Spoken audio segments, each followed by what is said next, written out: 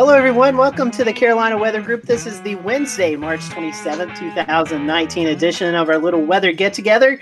It is show number 271, and tonight we are featuring National Weather Podcast Month. We have Dr. John Scala on from Weather Brains and Mark Johnson on from the Stormfront Freaks. And as we've been talking about this month, it is National Weather Podcast Month. I think this is year number 3, if I'm not mistaken. So excited to have Dr. Scala on with us and Mark Johnson on with us, and we would love for you to participate with us tonight. If you are watching us on our YouTube page, our Facebook Live, or Periscope streams, you may submit questions or comments throughout the show. We'll be monitoring all of those outlets, and if you have any questions for our guests, we will be sure to address them. And if you're listening on our podcast version, we will let our guests kind of plug themselves and their respective weather podcasts. So we'd love for you to follow them and listen to the podcast. That's kind of the goal for National Weather Podcast Month. So very happy to have Dr. John Scala on and Mark Johnson on with us tonight. So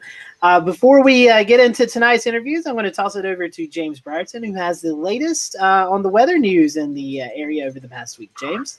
Scotty, thanks very much. That's right. We have some weather headlines for you here on March the 27th. Hard to believe that the month of March almost over. Starting close to home, we've got the Charleston radar, the WSR 88D there in Grays, South Carolina. Wanting to let you all know that this is going to be out of order until further notice. The National Weather Service telling us that they are waiting on parts in order to get this this full-blown radar, the WSR 88D, back up and running.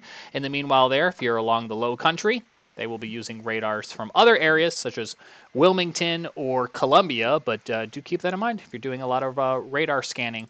That is something that you may notice as you're tracking storms. Luckily, the weather fairly nice today. What I'm scrolling on your screen right now is a whole long documentation, and this is a proposed budget for the year 2020 from the Department of Commerce, which does include the National Weather Service.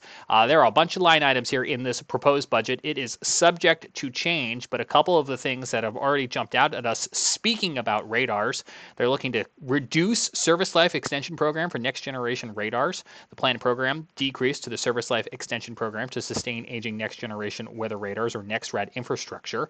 The NEXRAD is a multi-year effort that began in 2015 and was originally anticipated to be completed in 2022.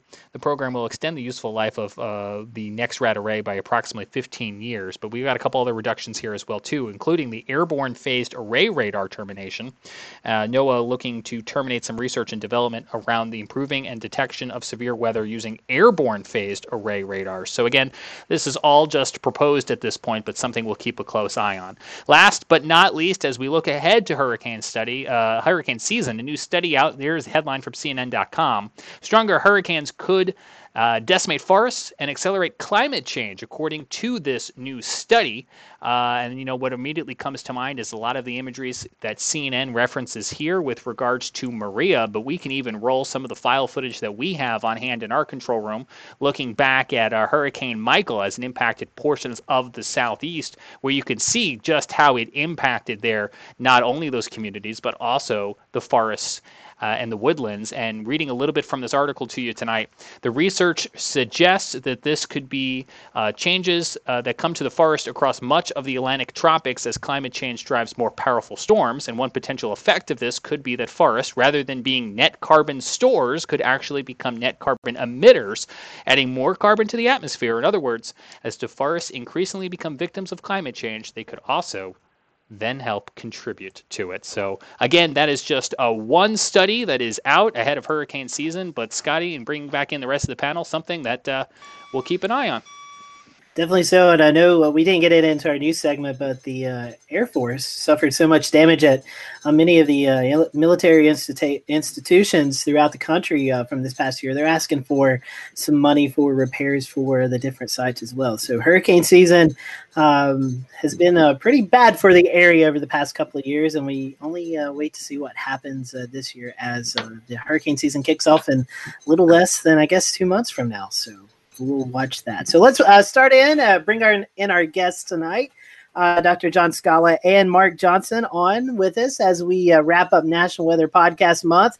Gentlemen, thank you for joining us. Dr. John, we had you on a couple of years ago, so we welcome you back to our program. And Mark is it's a first-time guest for us. So our typical first-time guest question, we'll give it to Mark and John both, is tell us a little bit about your weather story. How did you get interested in this crazy weather world that we all live in?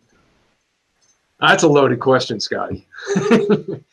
I guess I was talking today to a bunch of fifth graders. I'm involved with one of our local science museums, and I go out and do career days. And so I'm talking about my career and how I ended up where I am. And I told the kids that it wasn't a straight line. I'm not one of those weather geeks who knew right away that meteorology was their career path. They saw a tornado or they experienced a hurricane and said, that's where I'm going with my career. Mine wasn't like that at all. I started out in science. I've always been in science. That's where I knew I wanted to go. But I never, believe it or not, never thought of meteorology as a career. And it really wasn't until I was in graduate school that I actually took my first weather course. And after that, that's what I pursued for my doctorate. Ended up being able to participate in some fantastic experiments, missions. I have flown on 5 different research aircraft. I worked at NASA for a number of years. I've been able to travel around the world. It's been quite a ride, and I've enjoyed every minute of it. Sounds good. I'm Mark. Hi. Thanks for having me on tonight. You know, I'm a complete amateur, not trained much of anything, but always been kind of a weather junkie or a weather enthusiast going back to when I was a kid. And when I went into college, I actually went into mathematics and secondary education, so I was a math teacher. But before I went into teaching, I started doing some radio. So I was a bad on-air radio person. But out in Huron, South Dakota, I had my first teaching job. And while I was there, they had a National Weather Service office actually in Huron. And when I arrived the first summer, they had a spotting class, and so I took it. I thought that would be kind of interesting, and there I was, in South Dakota, where they get a few tornadoes every now and again. So I took that spotting class, and I kind of got hooked on paying attention to things and paying attention to the weather.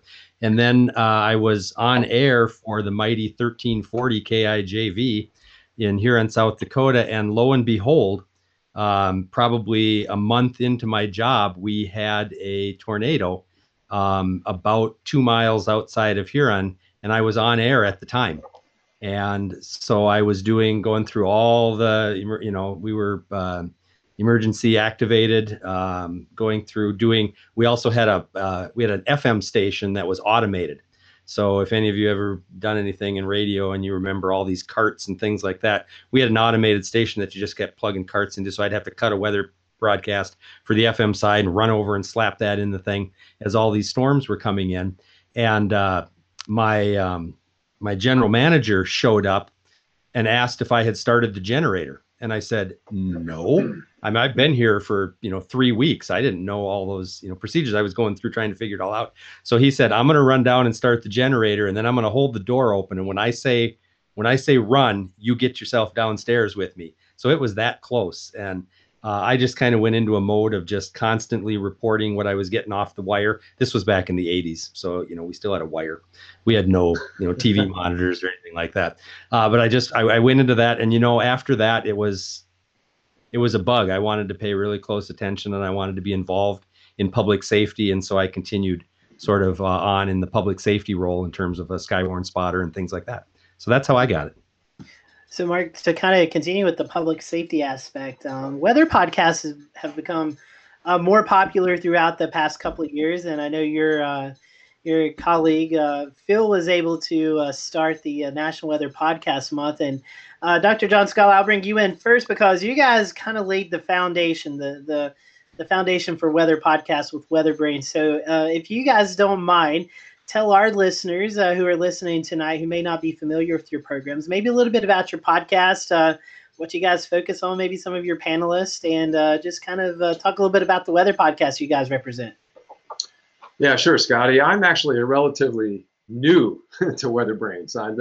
we did show number 688 on Monday evening, which is more than 10 years, I think, of that program being on. So I came in only a few years ago, so I feel like the new kid on the block. But we have quite an assortment. We represent the broadcast side of things. I think I'm probably the academic type that's in there. We've got nationally well-known meteorologists like James Spann, Kevin Selly, Nate Johnson.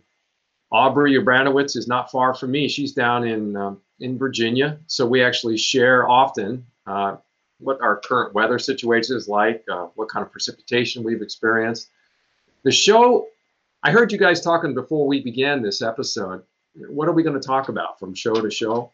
Well, it seems like we never have enough time to talk about the things we want to talk about. There's always some incident occurring. There'll be a weather event. There'll be an episode of maybe somebody saying the wrong thing on air, which then gets blown out of proportion, and we talk about that.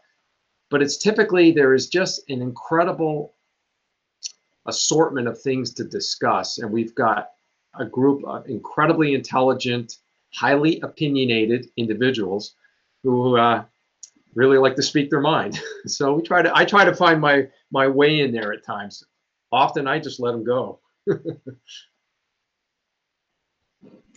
And Mark, with you guys with Stormfront Freaks, I know you guys are a little bit newer to the podcast realm, but you guys have come onto the scene in a really big way.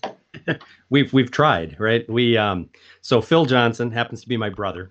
He's sort of the mastermind behind it, and his idea was to create something that, as he puts it, wasn't quite as sciencey as some others, and that's fine.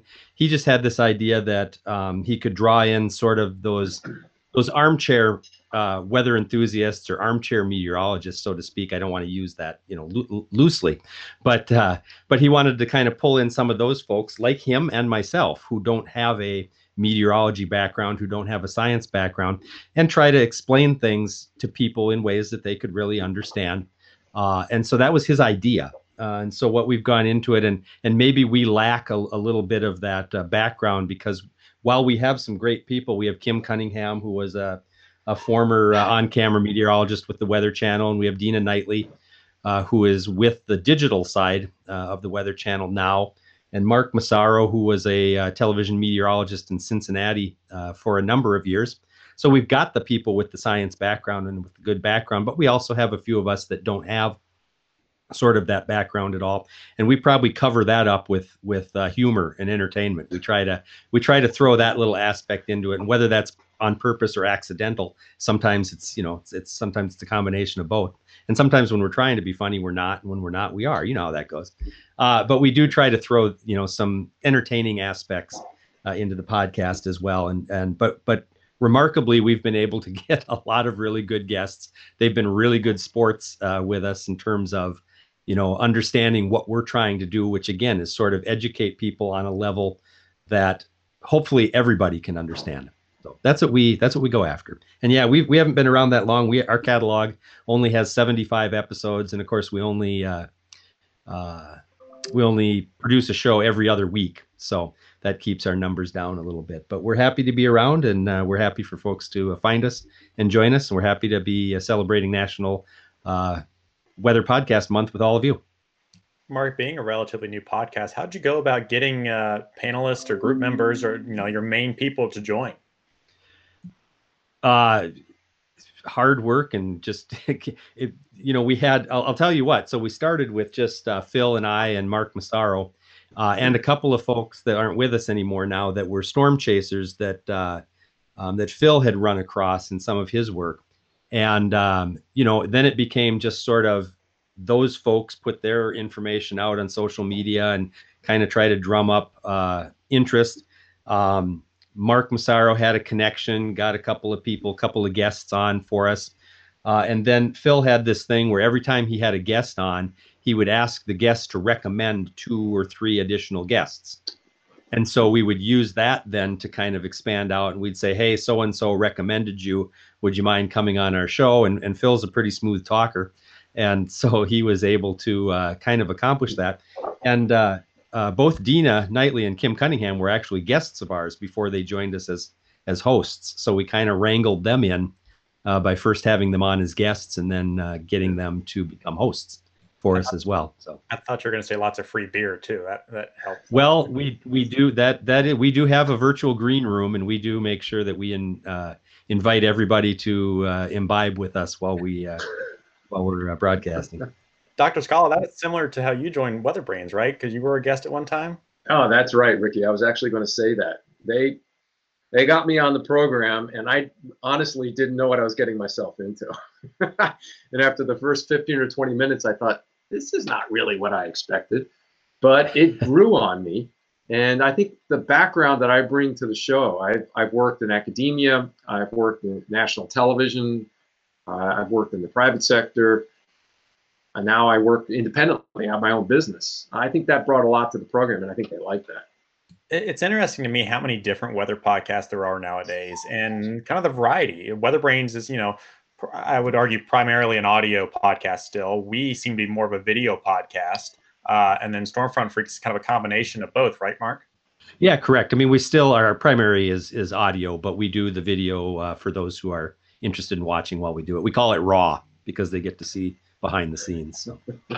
It seems like in the world, of putting all the content out we can and 24/7 being attached to our phones and everything, there's always something out there for us to listen to nowadays. So, well, let's switch topics a little bit here, and we'll jump into a few topics that you guys are experienced in. James, I believe we've got a video that's going to set up kind of outdoor safety and thunderstorms and lightning, and talk about how important it is to take weather seriously. What are the criteria for canceling or postponing or delaying a game when there's a thunderstorm in the area? So for canceling or postponing a game lightning-wise, MLB does not have a rule like the NCAA. So we're kind of worried about anything within the 4 to 5 mile radius. And that's when we'll start to post things on the stadium scoreboard. Want to head to shelter, move away. But there is not an MLB standard. We've played on with a lot of lightning going on in the distance. What strikes me is the number of people that don't realize that you cannot have thunder without lightning and vice versa. There's still this perpetual perception error that exists among the public that, well, I'm safe as long as I don't see lightning. If I see lightning, then I'm in danger. I was asking the kids today, well, if you hear thunder, are you still at risk? And probably 1/2 to 2/3 of the kids said, oh, I'm still safe. That's what the public thinks as well. That's what adults think. And that's also, I think, what people who are in charge of making decisions on the playing field think. We have to somehow educate them to the point where they realize if you hear thunder, you're at risk for electrocution. Every thunderstorm is a potential killer. We lose close to 40 people a year in the United States unnecessarily due to lightning strikes. And I think this is an avenue that we really have to hit strong, particularly outdoor venues, sporting events, outdoor festivals. This is an avenue that we really need to work towards improving our safety and also our education. It's interesting to me that there's not more of a almost political side that gets involved in this. I mean, imagine if we didn't regulate smoke detectors and things like that at buildings and we just let people do whatever they wanted. I'm surprised there hasn't been more of a push from state legislators or something like that to say, hey, there needs to be a policy in place for games and things like this. I think once you issue a policy, then you're starting to infringe on someone's right to be an idiot, frankly. Let me tell you an experience that I had a couple years ago when my son was playing soccer at the high school level. I knew there were thunderstorms around that afternoon when he was playing. So when he finally got home, I said, did you guys play the entire game? And he said, yes, we did. And my question was, did you see lightning or did you hear thunder? Yeah, we did. And did you still play? Yes, we did. And I said, well, why? Well, because the referee didn't call the game.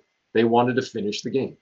So I immediately wrote a note to both the head coach and the assistant coach, and I said, you just put 10, 20, 30 people at risk for electrocution. Was that necessary?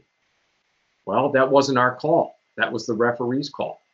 We need to step up and take ownership for this problem. Yeah, I want to get in on this too, because it seems like it's really interesting because across the spectrum of professional and really collegiate sports has got, their policies, but the PGA has really stepped up to, keep everyone on the golf courses safe. And it'd be nice to see, Major League Baseball, NFL, and some others take notes from them and copy what they're doing. Several years ago, when I was working at the Weather Channel, I was able to go out to a PGA tournament the week before the Masters. And what struck me during that event was the vans available at every hole for the players to seek safety, but there was no plan for all of the people watching that event. Ricky, you and I, we do some work with Speedway Motorsports Incorporated, and we have yearly meetings with our racetracks that we work at, and we set criterias depending on the event. If it's a big NASCAR event, we have 3 barriers per se. We have something that we're watching, and then once it gets in within, let's say, 10 miles of the area of the track, we have notified all the officials that need to be notified, and we are enacting evacuation. So when we see lightning strike within 8 miles of our facility, that's it. We're done. Ricky, last year comes to mind, the Coca-Cola 600. We're right beside NASCAR's booth, and we're watching radar, and they're communicating with us. And once the 8 mile, the lightning hit within 8 miles, we gave them an X. And about that time, the caution flag came out. The cars came down pit road, and the red flag was issued. And it was maybe 10, 15 minutes before we actually saw the rain move in. But by then, we were able to get 95% of the folks out of the speedway into a safer place. And very thankful that NASCAR and Speedway Motorsports takes weather seriously. And it just, again, we talk about this a lot. Unfortunately, with Major League Baseball, I'm afraid something major is going to have to happen before we start to see some change implemented there. It's interesting that with MLB, the decision still comes down to the umpire, as far as I understand. That's the deciding factor, is the one guy out there who gets to make the decision. It's no one else who maybe has more data, is more informed or anything. MLB's enacted the replay in New York City. Why can't they set up a weather monitoring system or hire a company like, many that are out there to monitor all their games that are ongoing? It makes a lot of sense to me. Yeah, absolutely, to me too. I mean, so Phil from Stormfront Freaks works for athletics at Miami University in Ohio, and I know he's talked about this, about what they've been trying to do there, for their outdoor sports and trying to protect it. But it's amazing to me at all levels how when you mentioned interfering with people's rights to be stupid. I used to officiate or umpire youth baseball and softball games, and on more than one occasion, I called a game and canceled it and said, "Everybody go home," and the abuse I got sometimes from the parents for doing that is, let them play one more inning. I could see cloud to ground lightning. And I said, we can't be out here. But it's amazing how many people said, we can, we'll get one more inning in, no problem. And I went, no, talk to me after we get like you say, get a lightning strike and somebody dies or somebody gets injured from it. It's amazing. I emceed the 4th of July fireworks here in Bristol a couple years ago, and we were expecting a line of thunderstorms to move in. I gave them 30 minutes heads up. Hey, this is going to be here at this time. And even being a local meteorologist, everyone kind of looked at me like, oh, okay, whatever. Band kept playing, and, we gave them 15 minutes and gave them a 10-minute heads up. I was like, if you don't want to get wet, you better move now. And the thing that caused everyone to run for their lives was a gigantic lightning strike and a thunder clap right over our heads. And it's just one of those things where it's like, no one will do anything until it starts raining. So I think it goes back also to the whole notion of it won't happen to me. A lot of the hot topic stuff with weather warnings across the entire spectrum, whether it's severe thunderstorm, tornado warnings, just people not taking warnings seriously. And that goes right in with lightning also. Yeah, on that topic, there was an interesting comment that a colleague of mine made the other day, and it's, have we maxed out our ability to, for lack of a better word, save people in severe weather? because you always have people who are going to, the building's on fire, they're going to stop and take a video of it. And there's always going to be people who you can give them 30 minutes heads up notice that a tornado's coming their way, but until they see it, they're not going to do anything. So it's like, have we maxed out our abilities as a weather enterprise to provide them with the best information available for them to make their decisions? Does it really come down to personal responsibility? It's funny you mentioned that, Ricky, because Facets, which is, looks to be maybe a new warning system that comes out in the next couple of years, there's been talks that we could see tornado warnings issued up to 60 minutes in advance. And is there a time that we have too much time to prepare? Maybe people are like, I've still got 20, 30 minutes before this comes. I mean, do you guys have any thoughts on that? Not even that, but it will become a spectator thing. If we get so good at pinpointing where a tornado is going to touch down, will people actually drive there at a safe distance to see it and then see the damage afterwards? Dr. Scully, you got any thoughts on this topic? Oh, I think that's a very good point. One of the complaints, maybe not complaints, one of the criticisms, I guess, of WARN on forecast, which is under study right now as being a very real opportunity that will come down the road in the next 12 months.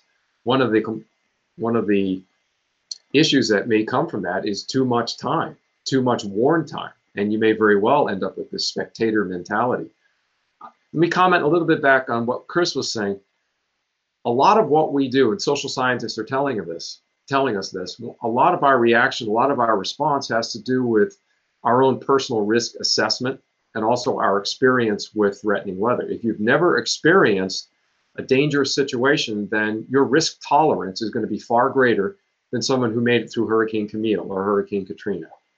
And I think trying to get a public to rally around a common theme when their experience level is so different, and some of that's tied to age and, of course, where they live, I think that's a huge problem, a huge challenge. I totally agree with you there. So many social, different social and demographics across every little region and town. Every situation is going to be a little bit different, and trying to reach that individual audience is going to be, there's not a blanket answer for, I guess, that goes across the entire national spectrum that will work. Every little situation is going to have to be tailored, to fit that special demographic of people. But just like you said, different people have different tolerances for things, and it's really hard because you want to tell people the real risk involved of not leaving, for example, a mobile home in a tornado. I mean, you want to be as descriptive as possible, but stop short of really maybe even horrifying people. You tell them about some of the injuries that people sustain in tornadoes, which from, I guess, a politically correct standpoint, probably wouldn't be the best thing to do, but sometimes people need to know the truth. I'll jump in here and say that over the last week, there's been a lot of chatter on weather Twitter about the cars parked underneath the bridges, especially out west or with the storms. And just today, I was reading an account that was very, unfortunately, graphic about in the past, just the kind of injuries people have sustained underneath those overpasses. And sometimes it does take something like that to, really get that stuck in your mind, because it's horrifying what severe weather can do. And like y'all have been saying, there's just, the public doesn't realize that.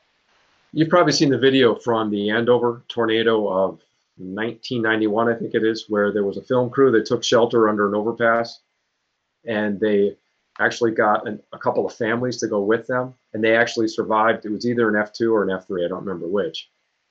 But that happened just a couple of years before, let's say it would have been 8 years before the May 3rd, 99 outbreak that produced that F5 that moved through Moore, Oklahoma. And I remember vividly looking at the silhouette of a couple of people who died because they were up against the concrete of an overpass, and they were just blasted by the debris that went through there. So an error, which unfortunately led to the survival of one event, led to the fatality of another during another event.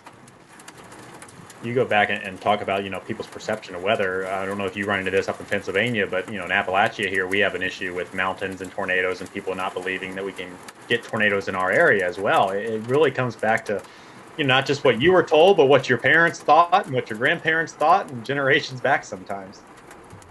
we have a problem up here that, this James was talking about this, might have been on Monday or the week before, but if that event is not right in your home, don't interrupt my television program. And I remember covering, it was a tornado warning for the local NBC affiliate here in central Pennsylvania, and I broke into programming, which we're providing a public service. That's what we do, right? Save lives.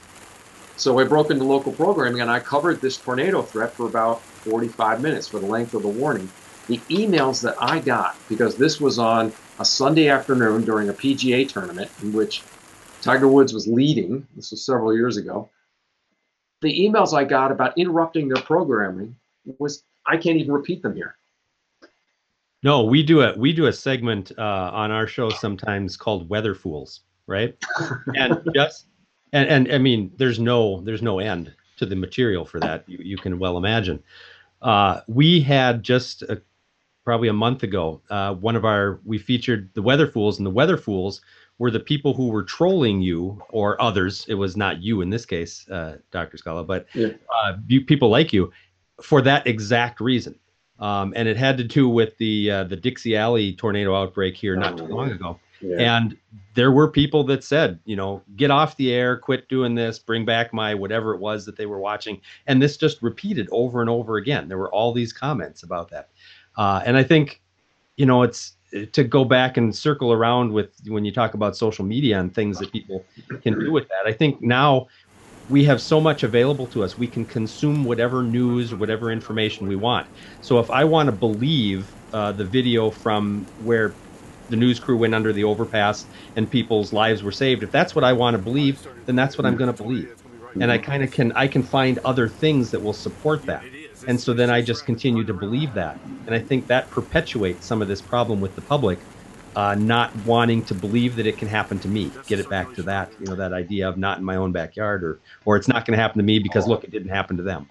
It's like a confirmation bias almost. Yeah. That's exactly what it is. I do think one thing we need to do better as a broadcast industry is inform people and educate people that, hey, we cannot just break into one county or one zone. Yeah, coming eventually. But many people do have that mindset of, hey, why are you covering this? It's in, for lack of a better area, Birmingham, and I'm in Tuscaloosa. Who cares? But many people don't seem to realize that it's all or nothing when it comes to TV signals nowadays. Which is, think about Netflix and Hulu and things like that. You're used to getting your choice. You get to watch what you want to watch. And when you don't have that option because you only get one signal, I can see how it tweaks a few people, but maybe it comes down to an education thing once again, among many other topics that need to be better educated on. Hey, Ricky, I want to jump in here also with that. With these streaming services like Netflix, Hulu, and you just go down the list, Apple TV, etc. I'm surprised there's not any kind of government legislation already in place for these services to stream warnings, in these geolocated areas. And just want to get y'all's thoughts on that. I think that's going to have to be coming eventually. But right now it's kind of a thing of how do you do it? How do you regulate it? The software is probably easy to implement, I imagine. They already know where you live. They know your IP address and all the stuff you're getting from them. But it's going to be one of those things where does Netflix and Hulu want to take that responsibility? And do they want to provide, for many people, how they would view it, an interruption to their services? Because many people watch Netflix and Hulu because they don't have commercials, don't have these interruptions. And do these companies actually want to become places that have that kind of stuff? Well, let's switch topics here a little bit from that to maybe another topic that causes a little bit of arguments. Hurricanes. We are coming up on hurricane season here, so let's talk about the categorization of hurricanes. Carolina is certainly a place that sees many hurricanes over the years. A viewer comment a minute ago saying, people who complain about weather perhaps should experience first. Saying that she's been in a few hurricanes, floods in Charleston's, horrible winds in the North Carolina mountains, the evacuations and everything that come from that can be horrific to experience. But my question to you guys and the entire panel is, the way we classify hurricanes now, the category 1 through 5 scale, is that the best way? And if not, what are your thoughts on how we could change that? Mark, we'll start with you if you want. Sure. So thanks. We talked about this on one of our shows, again, not too long ago. And I thought one of the interesting things that came up is I guess I will say I think just the 1 through 5 is probably not sufficient. Too many people now will say, oh well, it's a category 1, I'm fine, or it's category 2, I'm fine.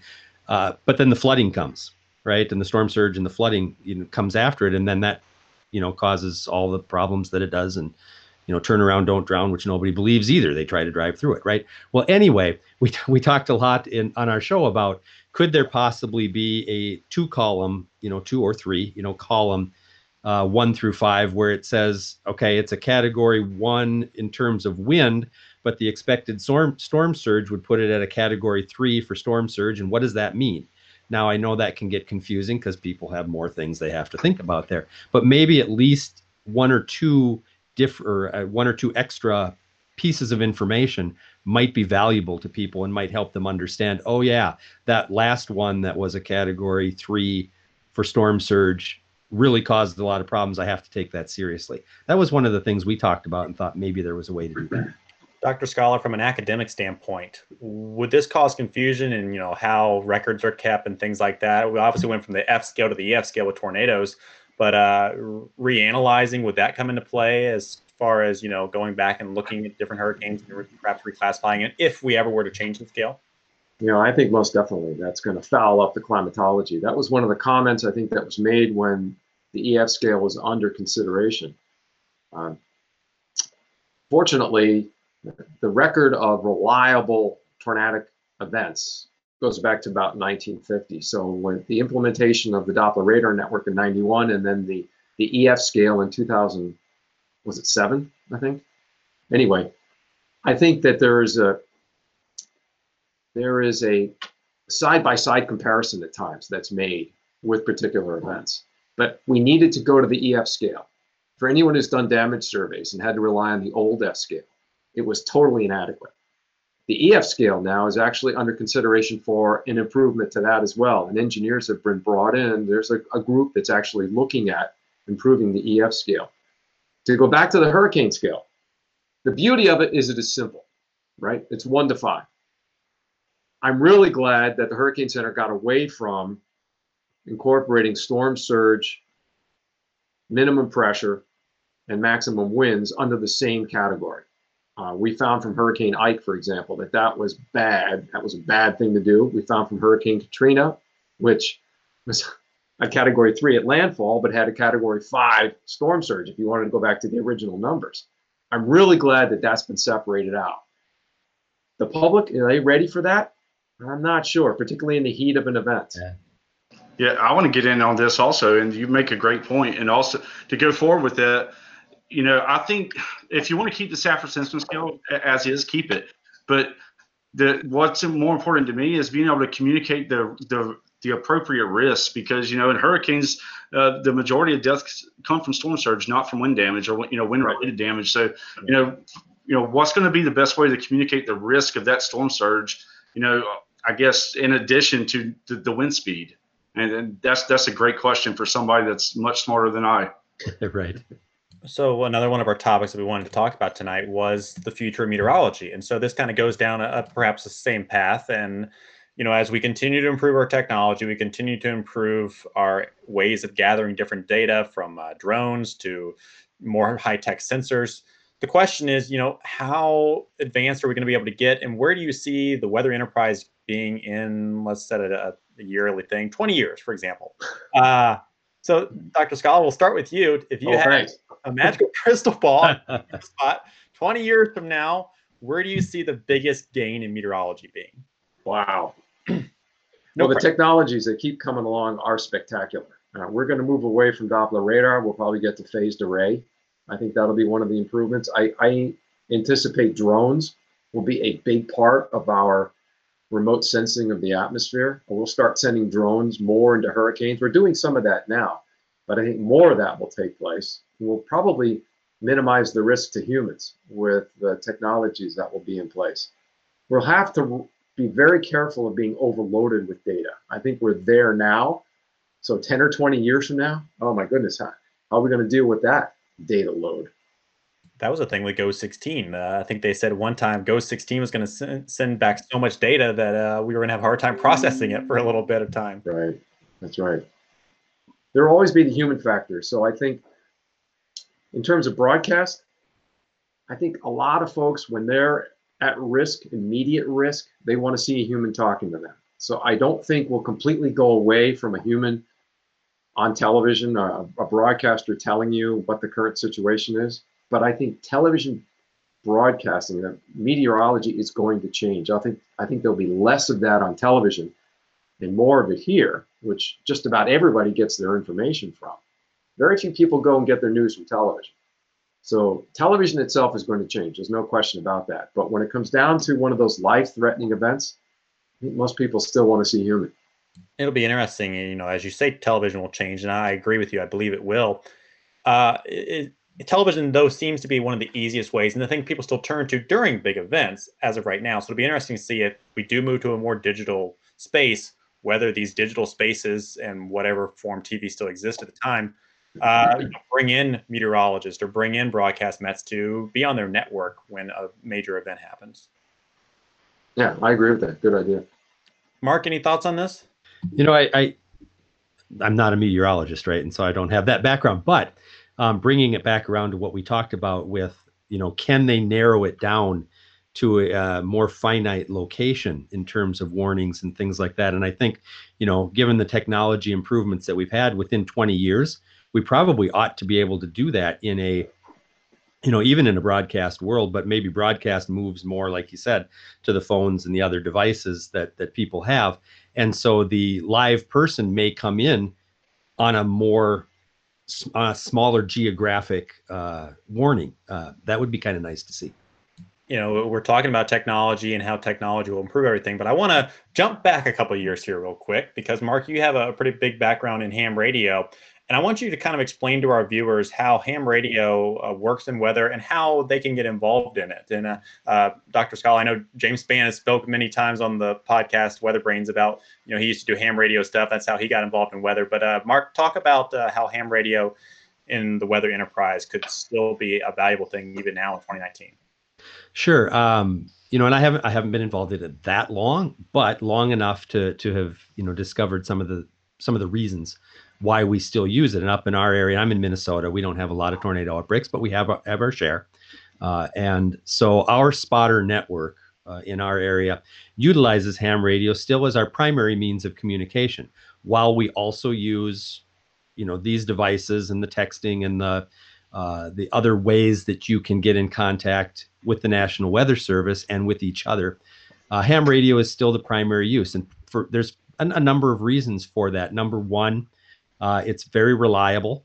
And generally, it works all the time for the most part. Most of the repeaters and the things, a repeater is a location or a radio that everybody can reach, right? Everybody reaches the repeater, and then that sends a signal out to everybody else. So it's that group communications over amateur radio. And those units are up all the time. They have generators, they have all those kinds of things. And when you're in your car, mobile, and you're spotting, you can more easily use a radio than you can trying to text. Obviously, we don't want people doing that, right? And we don't want people trying to bring up things on their, especially just a storm spotter who's by themselves, doesn't have anybody else with them navigating or helping them like a spotter or like a chaser might have. So it gives you that advantage of being able to pick up the radio and make an immediate contact without having to dial anything, without having to really think about it. You just bring that microphone up, and you can do hands-free too with amateur radio as well, which a number of people do. So I think from that standpoint, it's safe, it's easy to use, and you can talk to everybody right away. And in our area, the National Weather Service still monitors the regional repeaters where the storm spotting groups are using. So it's one central point of communication.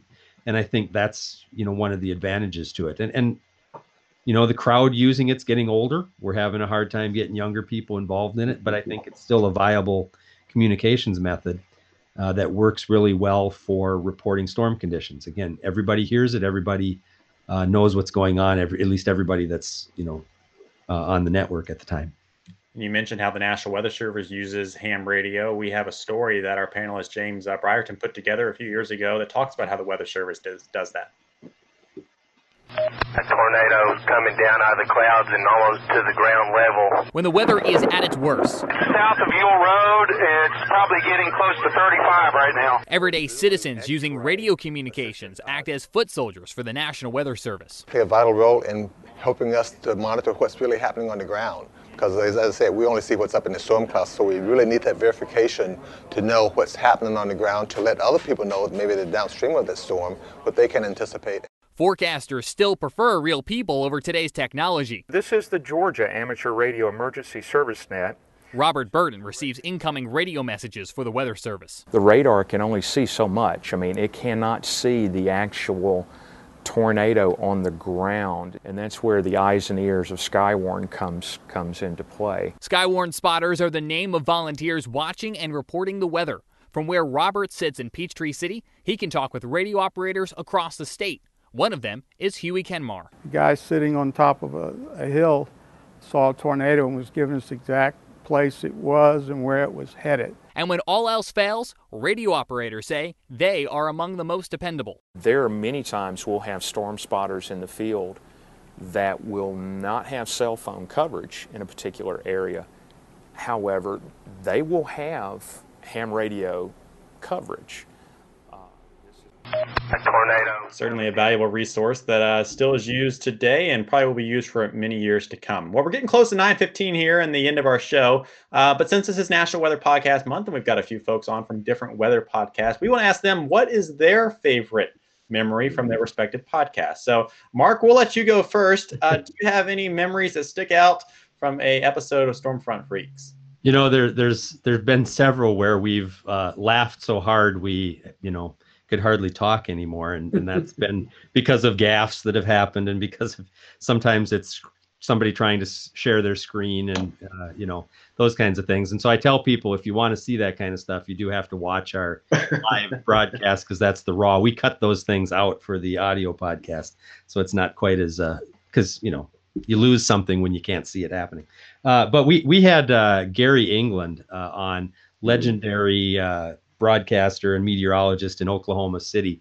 And he had to be probably one of the most entertaining. I mean, he was as knowledgeable as they come, and full of knowledge and lots of great topics, but he's also entertaining as all get out with his phrases and his things that he says. And you have to hear him to know what I'm talking about. But he was a very, very entertaining guest.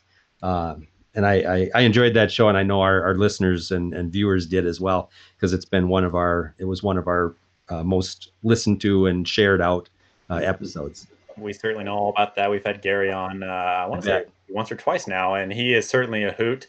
To going back to people trying to share screens, we've had that too. When we had Kevin Stelly on one time, and tweeted out the admin link instead of the watch YouTube link. Oh, no. Certainly some random people from Texas were joining us on our podcast, which was interesting.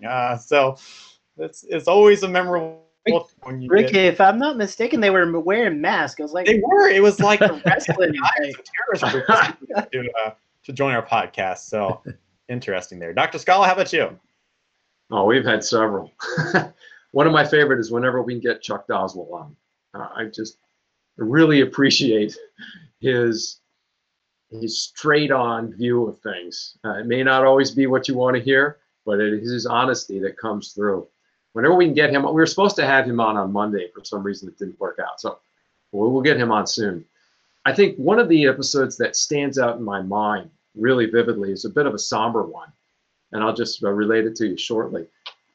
It followed the Joplin F5 from a few years ago, and it was the guest was actually a medical doctor who was out storm chasing that day, and ended up storm chasing, obviously, right in the Joplin. And when the hospital went down, he was actually brought in, identified himself as a surgeon, and ended up working a 12-hour shift. And just to hear him talk about what he experienced from just going out storm chasing that day, ending up 12 hours in the emergency room was really phenomenal. That's quite the story. I got to go back and watch that one. I'm not sure I've seen that episode, so that's one I need to go look up. Yeah. Well, Scotty, I will hand it off to you to allow our guests to plug their social media accounts and wrap up the show here. Definitely so. Thank you, Ricky. One more thing before we let you guys go, and give us your information about your podcast is, what's the future look like for Stormfront Freaks and Weather Brains? You guys have any upcoming guests that you're excited to have, or maybe some new events or something like that going on?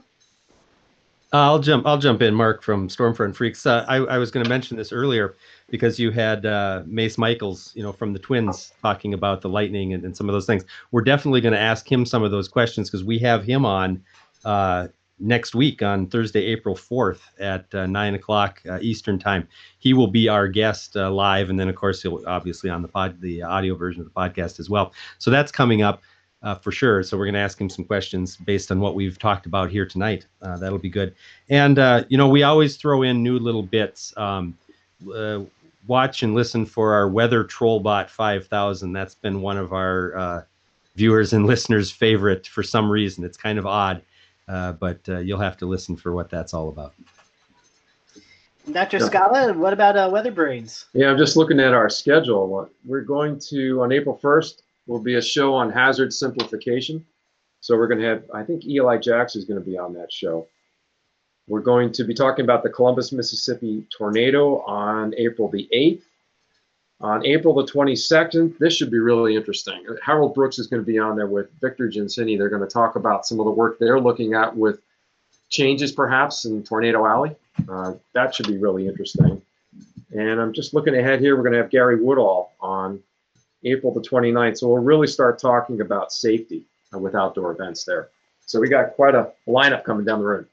Very cool. And to kind of with that, we have Victor Ginsini coming on talking about the same thing in towards the end of June. And next week we have a guest coming on, Doug Hildebrand, directs the Weather Ready Nation program. He's going to be talking about hazard simplification and some of the upcoming spring and summer hazards. So good stuff. It's cool how we're coordinating some of the same messages. So hopefully that'll be getting out to all those who are listening the weather for the weather podcast. And if you are listening tonight from Weather Brains or Stormfront Freaks, so we are on the air every Wednesday night and at 8:15 p.m. Eastern time. And so I'm going to let Dr. Scala and Mark, if you guys don't mind, to plug your program, maybe where our listeners and followers can find you all and the information, and maybe a social media site or website or wherever you would like for them to be directed towards. Well, sure, Scotty. Weather Brains is on every Monday night. Every Monday night. I've been trying to get those guys to move the time back a little bit. I don't start here in the East until 9:30, which means I don't finish until after 11 p.m. And if you're an early riser, that makes for a short turnaround. But every Monday night, 9:30 Eastern, 8:30 Central Time, for a bunch of weather geeks just like you guys. We talk about anything and everything, and we have quite an interesting set of lineups over the next several weeks. So you can email us at email@weatherbrains.com, or just do a search for Weather Brains. You'll find us online. Great. I'm Mark from Stormfront Freaks, and again, thanks for having us tonight. It's been a lot of fun. Stormfront Freaks records every other Thursday because we just can't figure out how to get together on a weekly basis. So you have to go to our website, stormfrontfreaks.com, and you'll make sure you find out which Thursday night we're on in case you want to check us out live. But then, of course, our podcast is released on all the regular podcast sources, typically on the weekend afterwards. We also are on Oklahoma Weather Tracker TV on Thursday nights. I believe it's 7 o'clock Central, if I'm not mistaken. So they do broadcast our broadcast edit of our show as well. You can find us on Twitter at Stormfront Freak, no plural on that one. And we're on Facebook, Stormfront Freaks as well. So you can find us on all those places. And again, thanks for having me tonight. Yeah, no problem, man. Go on your favorite podcasts, iTunes. So when it's quiet in the office, I'll pop on Weather Brains or Stormfront Freaks and listen to you all as I'm doing work in the office or working out or wherever it may be. So podcast is a great thing to do, and we love being a part of the National Weather Podcast Month. So Melissa Griffin normally is here with us, but she had a big event over the weekend, and she also is called the Crud or something like that. Must be going around in South Carolina, Chris. I'm surprised you and Evan are still here with us. But It's the pollen. Amen. Amen. You know, I got pollen dressed 4 feet high in my front yard. I don't want to hear it. Pollen. What's that? Wow. we haven't got there yet here. No. I'm thinking after the 70-degree temperatures we're going to have on Friday and Saturday, that'll become an issue. But as you know, Melissa's been promoting Kokoros all month. This is March Madness, and we have a little video on how you can register to be a Kokoros member. Hi there. Here's your chance to finally do something about the weather. The South Carolina Climate Office wants you to participate in a program called the Community Collaborative Rain, Hail, and Snow Network. We call it Kokoros. And the month of March is an excellent time to sign up. Why? Because all across the nation during the month of March, from the 1st through the 31st, there's a friendly competition amongst all the climatologists to see how many Kokoros observers they can all get signed up. And you can help the state of South Carolina bring home the trophy. All you have to do is do what you probably do anyway. Watch the weather and the wind and write some stuff down. So, you're going to need access to the internet. You'll need an official Kokoros rain gauge. You're going to watch an online video to become a trained observer, and you'll need a few minutes a day to enter your data. And you're going to be on the internet anyway, so why not sign up? Here's how to get started. One of the first things you're going to want to do is put your rain gauge out in an open area where the rain can get to it. Yeah, somewhere like this should work just fine. So we've got our rain gauge set up out here in the open with no obstructions, and it's on a path that the dogs and I take every morning on our way to get the morning paper. Now ideally you're going to take your observations every morning around 7 o'clock. If you can't be that consistent, it's okay. As long as you take your readings between 4:30 and 9:30 in the morning, that information can still be fed into the map and compared to other readings all across the country. And those reports are vital for filling in the gaps in the weather puzzle, and you, yes you, are helping South Carolina do its part. Now, if your schedule just doesn't allow you to take a measurement every day, that's okay. There is a separate data entry form that allows you to enter multi-day reports. Sprinkle a different kind of madness into your March. Put your head into the clouds, become a citizen scientist, and help put South Carolina on the map. Literally. Become a Kokoros weather observer. Here's how.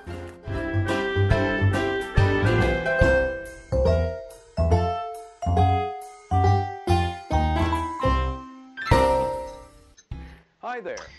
All right. Well, as last check, I can say I haven't checked today, but as of yesterday, South Carolina was leading the nation with newest Kokoros members. So good for you, South Carolina. Keep on working. I think if you do this, this will be 2 years in a row that South Carolina has taken home the Kokoros Cup. So North Carolina, you need to get on the ball there, get signed up. So we appreciate you joining us tonight here for the Carolina Weather Group. As I teased just a little bit earlier, next week we have Doug Hildebrand. He is the ambassador or leader of the Weather Ready Nation campaign, and he's going to be joining us talking about hazard simplification as well as some upcoming spring and summer hazards that we need to take into account, like rip currents and lightning safety and tornado safety. So always have fun to have Doug joining us. So he will be our guest next week on the Carolina Weather Group. As we leave you tonight, our own Chris Jackson shot some amazing sunset footage over the Columbia Airport. So we hope you enjoy that, and we will see you back here next Wednesday night for another episode of the Carolina Weather Group.